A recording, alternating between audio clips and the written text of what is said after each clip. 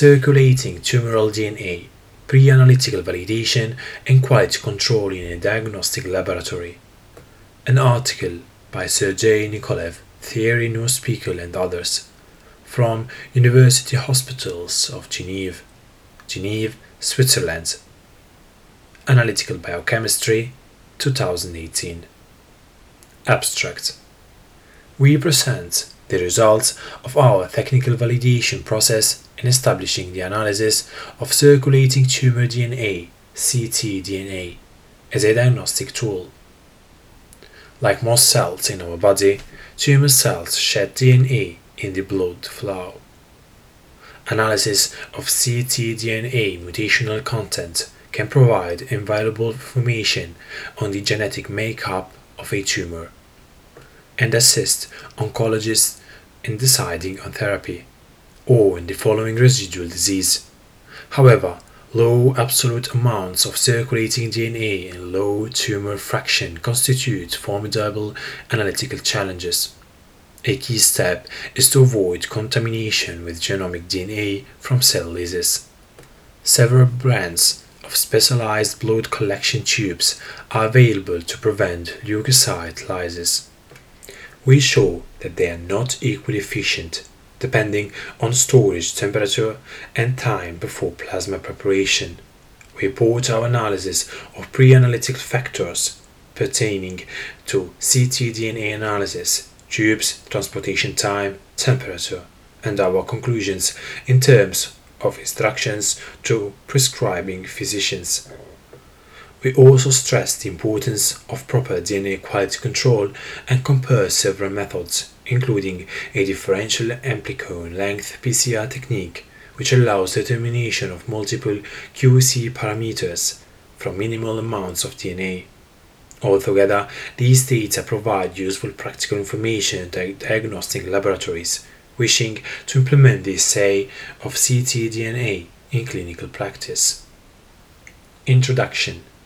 Analysis of circulating tumor DNA, ctDNA, is a promising new tool in oncology. As other cells in our body, cancer cells release DNA upon dying, and some of it escaping destruction by macrophages finds its way into the blood flow. This DNA can be distinguished from DNA originating from normal cells by the presence of specific and/or multiple somatic mutations, using either high throughput sequencing or highly sensitive methods such as real-time PCR or digital droplet PCR. Current applications of ctDNA analysis include liquid biopsy, for example, the analysis of the tumor genome without the need for invasive procedures, which can, for instance, provide information on potential tumor response to therapy. Along the same line, a simple blood draw allows to remotely sample tumor cells throughout the entire body, without the potential selective bias of a surgical biopsy. The resulting information can be used to decide between therapeutic alternatives such as adjuvant chemotherapy or additional surgery, and to follow up on the evolution of residual disease. Finally, preliminary proof of principle work indicates that the presence of ctDNA in pre-symptomatic individuals may become a useful screening strategy to complement more traditional but often more invasive approaches such as mammography or colonoscopy.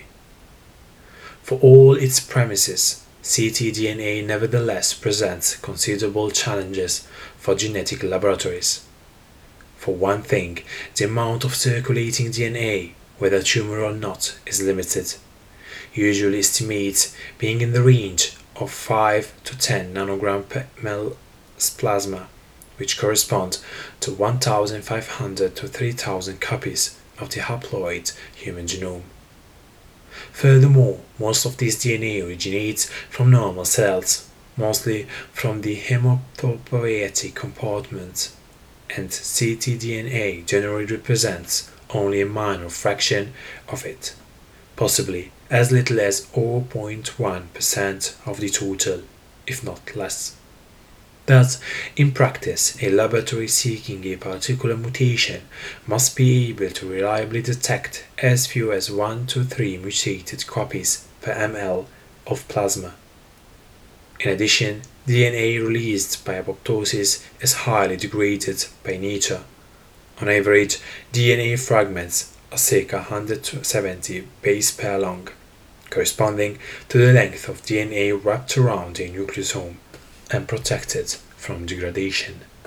Secondary peaks representing multimers of nucleosomes can be detected, but they only represent a minor fraction of the total. Finally, the small quantity of cell-free circulating DNA has to be compared with the overwhelming amount of genomic DNA packed into white blood cells. Cell lysis need to be avoided at any cost to prevent the release of a large amount of normal DNA, potentially leading to a false negative result. To address the latter issue, several companies have designed specific blood collection tubes containing anticoagulant molecules, as well as proprietary compounds designed to prevent cell lysis. The performance of these tubes is critical as a first step towards ctDNA purification and, despite manufacturers' claims, can be altered by several factors such as time until plasma separation and storage and transportation temperatures. Furthermore, one needs to consider potential inhibitory effects of the cell stabilizing compounds and subsequent enzymatic reactions required during the analytical phase, for example, PCR and repair negation. Therefore, a solid quality control strategy is absolute prerequisite to ensure that only DNA samples of optimal quality will be analyzed. In this paper, we present the results of our technical validation process in establishing analysis of ctDNA as a diagnostic tool in our laboratory. We concentrated on the analysis of pre-analytical variables such as those mentioned above and on the selection of an appropriate quality control strategy.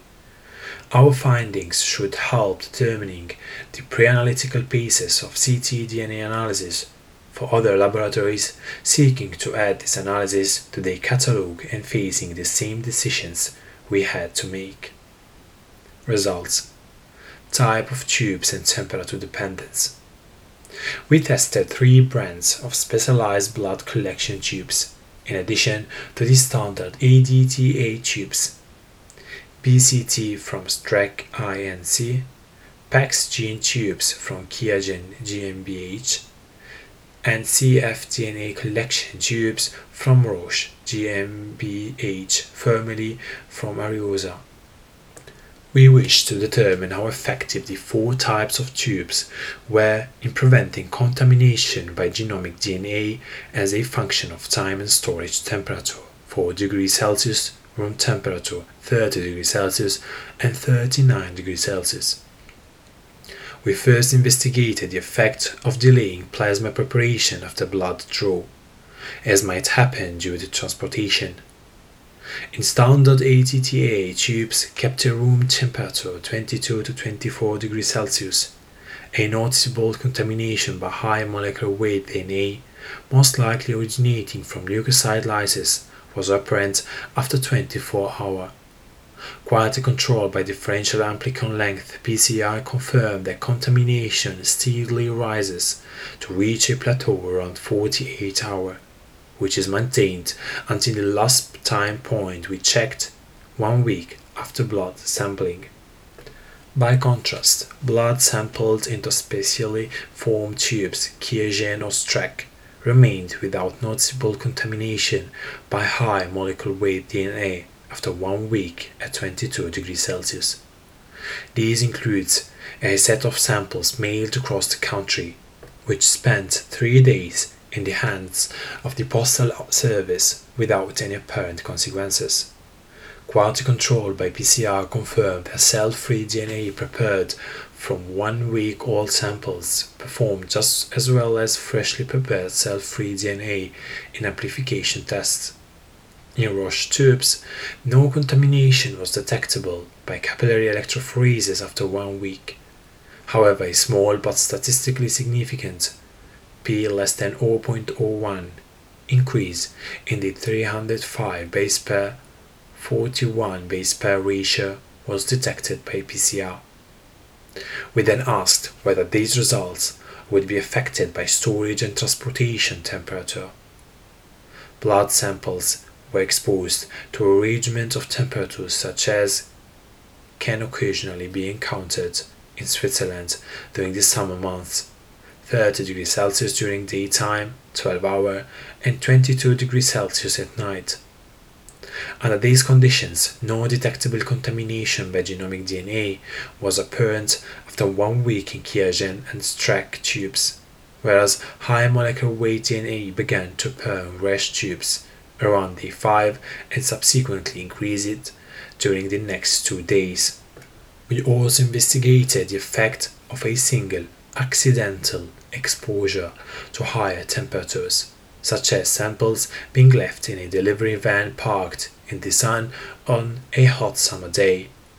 Blood samples in various types of tubes was exposed to a 39 degrees Celsius for 5 hours, then kept at 22 degrees Celsius for another 19 hours.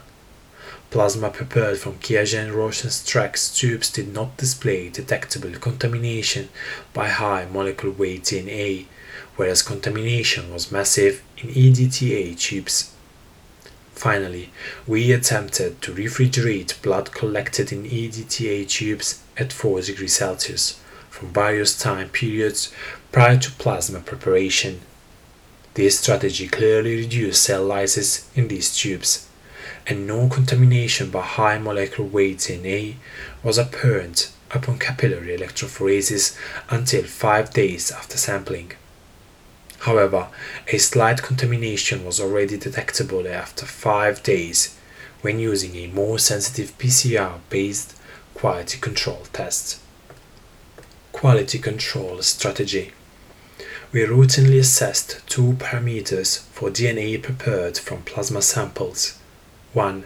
The amount of DNA appraised by fluorimeter, and 2. The presence of high molecular weight DNA appraised by capillary electrophoresis and taken as a sign of contamination by cellular DNA. The disadvantage of such a strict quality control strategy is that it consumes a significant amount of DNA, 0.5 to 2 nanogram for fluorimetry and 1 to 4 nanogram for capillary electrophoresis.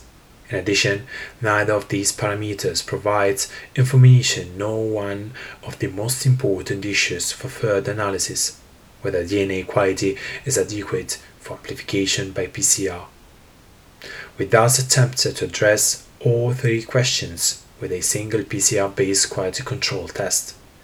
We used a commercial kit intended for quality control of DNA extracted from formalin-fixed paraffin-embedded FFPE tissue, which relies on differential amplification of amplicons of various lengths.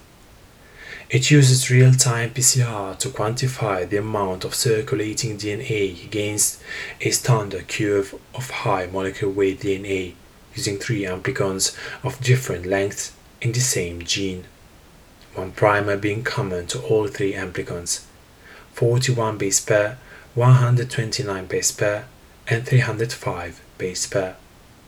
The premise of the test is that the amplification of damaged or fragment DNA will be more difficult in larger amplicons, which can be revealed by dividing the quantifications obtained with the 129 base pair or 305 base pair amplicons by that obtained with the 41 base pair amplicon. We reasoned that with an average length of about 170 base pair, cell-free DNA amplification will perform poorly for the 129 base pair amplicon, and even worse for the 305 base pair amplicon. By contrast, in case of contamination by genomic DNA of leukocytic origin, amplification of larger amplicons ought to be proficient. Figure 3a demonstrates that the small 41 base pair amplicon can indeed be used to reliably quantify DNA extracted from plasma. Correlation with fluorimetric measurements was excellent, with r to the power of 2 of 0.9 and a slope approaching 1. Repeatability and reproducibility were determined by repeated measurements of the same sample.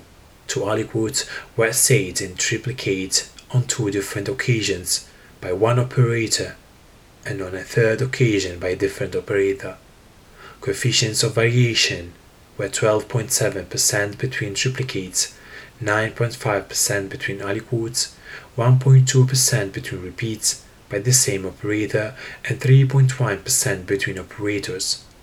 An ANOVA analysis revealed that 67% of the variance was explained by well-to-well variations, 27% by aliquot sampling and duration, 5.7% by change in operators, and 0.3% by repeats on different days.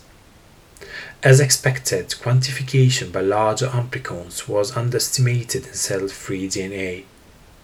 The 305:41 ratio was about 0.2 in cell-free DNA compared to circa 0.85 in genomic DNA. Figure 1 demonstrates that contamination by high molecular weight DNA is easily revealed by a rise in the 305:41 ratio up to values of 0.7 approximately. We also verified that the test had the power to detect potential amplification problems due to poor DNA quality. To this end, cell-free DNA was either depurinated by timed incubation at pH 3.0 or irradiated by 254 nanometer UV light, which induces polymerase telling pyrimidine dimers. Both treatments resulted in drops of the 305:41 ratio, which was expected since larger amplicons have a higher probability to contain DNA lesions. Similar results were obtained with genomic DNA, with which it is even easier to visualize low amounts of the image, as the initial 305:41 and 129:41 ratio are closer to 1 and provide a greater dynamic range. The 305:41 ratio is more sensitive and useful to detect a low amount of the image, whereas the 129:41 ratio might allow more precise quantification of high amount of the image.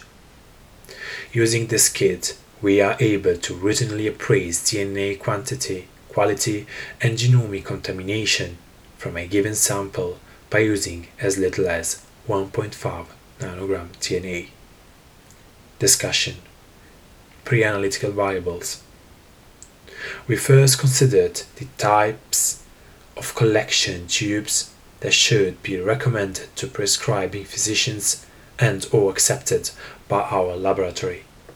We confirmed that EDTA tubes are inadequate as contamination by cellular DNA is already apparent after 16 hours at room temperature. This effect is somewhat reduced by keeping tubes at 4 degrees Celsius, which allowed us to conclude that replaceable samples accidentally collected in EDTA tubes can exceptionally be accepted within 8 hours of blood draw, with a possible extension to 48 hours if they were kept in the fridge during this time. In our hands, Streck BCT and QIAGEN PAXgene tubes performed equally well and prevented contamination by cellular DNA for at least 1 week at room temperature. They were also effective at higher temperatures, 1 week at 30 degrees Celsius daytime or a 5-hour heat shock at 39 degrees Celsius. By contrast, Roche collection tubes performed less well at elevated temperatures. Consequently, we elected to recommend only Streck and QIAGEN tubes to our physicians, but to accept all 3 types of tubes, being especially wary of possible genomic DNA contamination in Roche tubes collected during the summer. As far as blood sampling is concerned, several of our phlebotomists reported that both QIAGEN and Streck tubes contain a high vacuum and draw blood quickly in. care should thus be taken that does not result in collapsing the vein during sampling. QIAGEN tubes contain a higher volume, circa 2 ml, of additives when compared to Streck, circa 0.2 ml, or Rush, circa 0.5 ml tubes, which has to be taken into account when calculating DNA yield per ml plasma, and may also require employing larger volumes of buffer when extracting DNA. Streck tubes, being made of glass, are more likely to break during transportation and/or centrifugation. Finally, we observed coagulation and hemolysis in Roche tubes that were incompletely filled, 3 to 4 ml, whereas this did not happen in Streck tubes under similar conditions. Quality control issues. There are two main reasons why quality control of DNA should be performed on a routine basis. One, to predict and possibly prevent experimental failure, and two, to detect possible false negative results. Whether the final analysis is performed by digital PCR, real-time PCR or high-throughput sequencing, DNA must first be amplified by PCR. Poor DNA quality or carryover contaminants might result in poor amplification. A PCR-based QC test can allow to detect such occurrences early and to dispense with costly subsequent analytical steps. This potential benefit, however, should be balanced with the percentage of low quality samples, as the cost of systematically testing a vast majority of good quality samples might outweigh the savings of not analyzing a few low quality samples. Such a control step is more useful when it allows for corrective measures that may prevent experimental failure. For instance, many analysis protocols rely on a precise amount of input DNA, and quantification of cell-free DNA is thus paramount to adjusting concentrations and obtaining optimal results. More importantly, a good cell-free DNA QC test should reveal contamination with cellular DNA resulting from leukocyte lysis.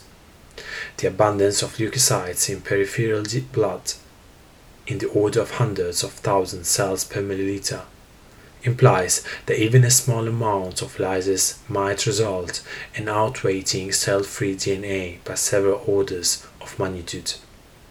This phenomenon will make it harder to detect low amounts of tumor DNA, further diluted by normal genomic DNA, thereby increasing the likelihood of non-detection, for example, potential false negative results. It is thus crucial to appraise the purity of cell-free DNA preparations and to be able to detect even low levels of contamination with cellular DNA. We show that capillary electrophoresis is up to the task, and the expense of a significant fraction of the sample. With DNA yields often as low as 5 nanogram per ml plasma, and vulnerable patients who often cannot be expected to provide more than 20 ml of blood, for example, circa 10 ml plasma, it might be necessary to commit more than 30% of the sample to such QC analysis. It was thus our goal to develop a QC test which would allow precise quantification of DNA, appraisal of its amplification potential, and detection of genomic contamination from a single aliquot of the lowest possible amount. We believe the FFPE-QC kit we tested optimally fits the bill, as 1. Quantification with the 41 base pair amplicon correlates well with that obtained by fluorimetry. 2. Drops in the 305 to 41 and 129 to 41 ratios allow to detect the presence of DNA damage and to appraise its potential effect on PCR amplification. 3. Genomic contaminations readily detected by a rise in the 305 to 41 ratio. 4. This information can be obtained from as little as 1.5 nanogram DNA, which in most cases amounts to less than 5% of the sample. And 5. Repeatability and reproducibility of the test were excellent in our hands. The remaining issue is that of the cost, as this commercial kit significantly increases the per sample pre-analytical cost. However, when compared to the cost of library preparation and high throughput sequencing, the expense of a reliable QC test seems reasonable, given the invaluable information it can provide. Conclusions. Given the challenges raised by the analysis of ctDNA, rock-solid validation of analytical procedures and pre-analytical factors is an absolute prerequisite. A careful study of pre-analytical variables allowed us to define conditions of sample acceptance and to issue a set of recommendations to our prescribing physicians. As to the type of tube to use for blood collection, we recommend QIAGEN PAXgene or Streck PCT. We also accept Roche cfDNA tubes, but normally reject standard EDTA tubes. And to storage transportation conditions. We also validate an effective PCR-based DNA QC test, HGDNA quantification and QC kit, Kappa Roche, which allows the inspection of several QC parameters in a single analysis, while involving only minimal amounts of precious DNA material. Although other venues may come up with different solutions, we hope that sharing our experience and highlighting the solutions we selected will be of help to genetic laboratories seeking to offer this novel, potentially extremely useful, but technically challenging technology to clinical oncologists. Thank you for listening. If you have any suggestion, review or article you would like to listen to, follow me on Twitter, pubreading, or send me an email, info.pub.reading@gmail.com. Let's connect.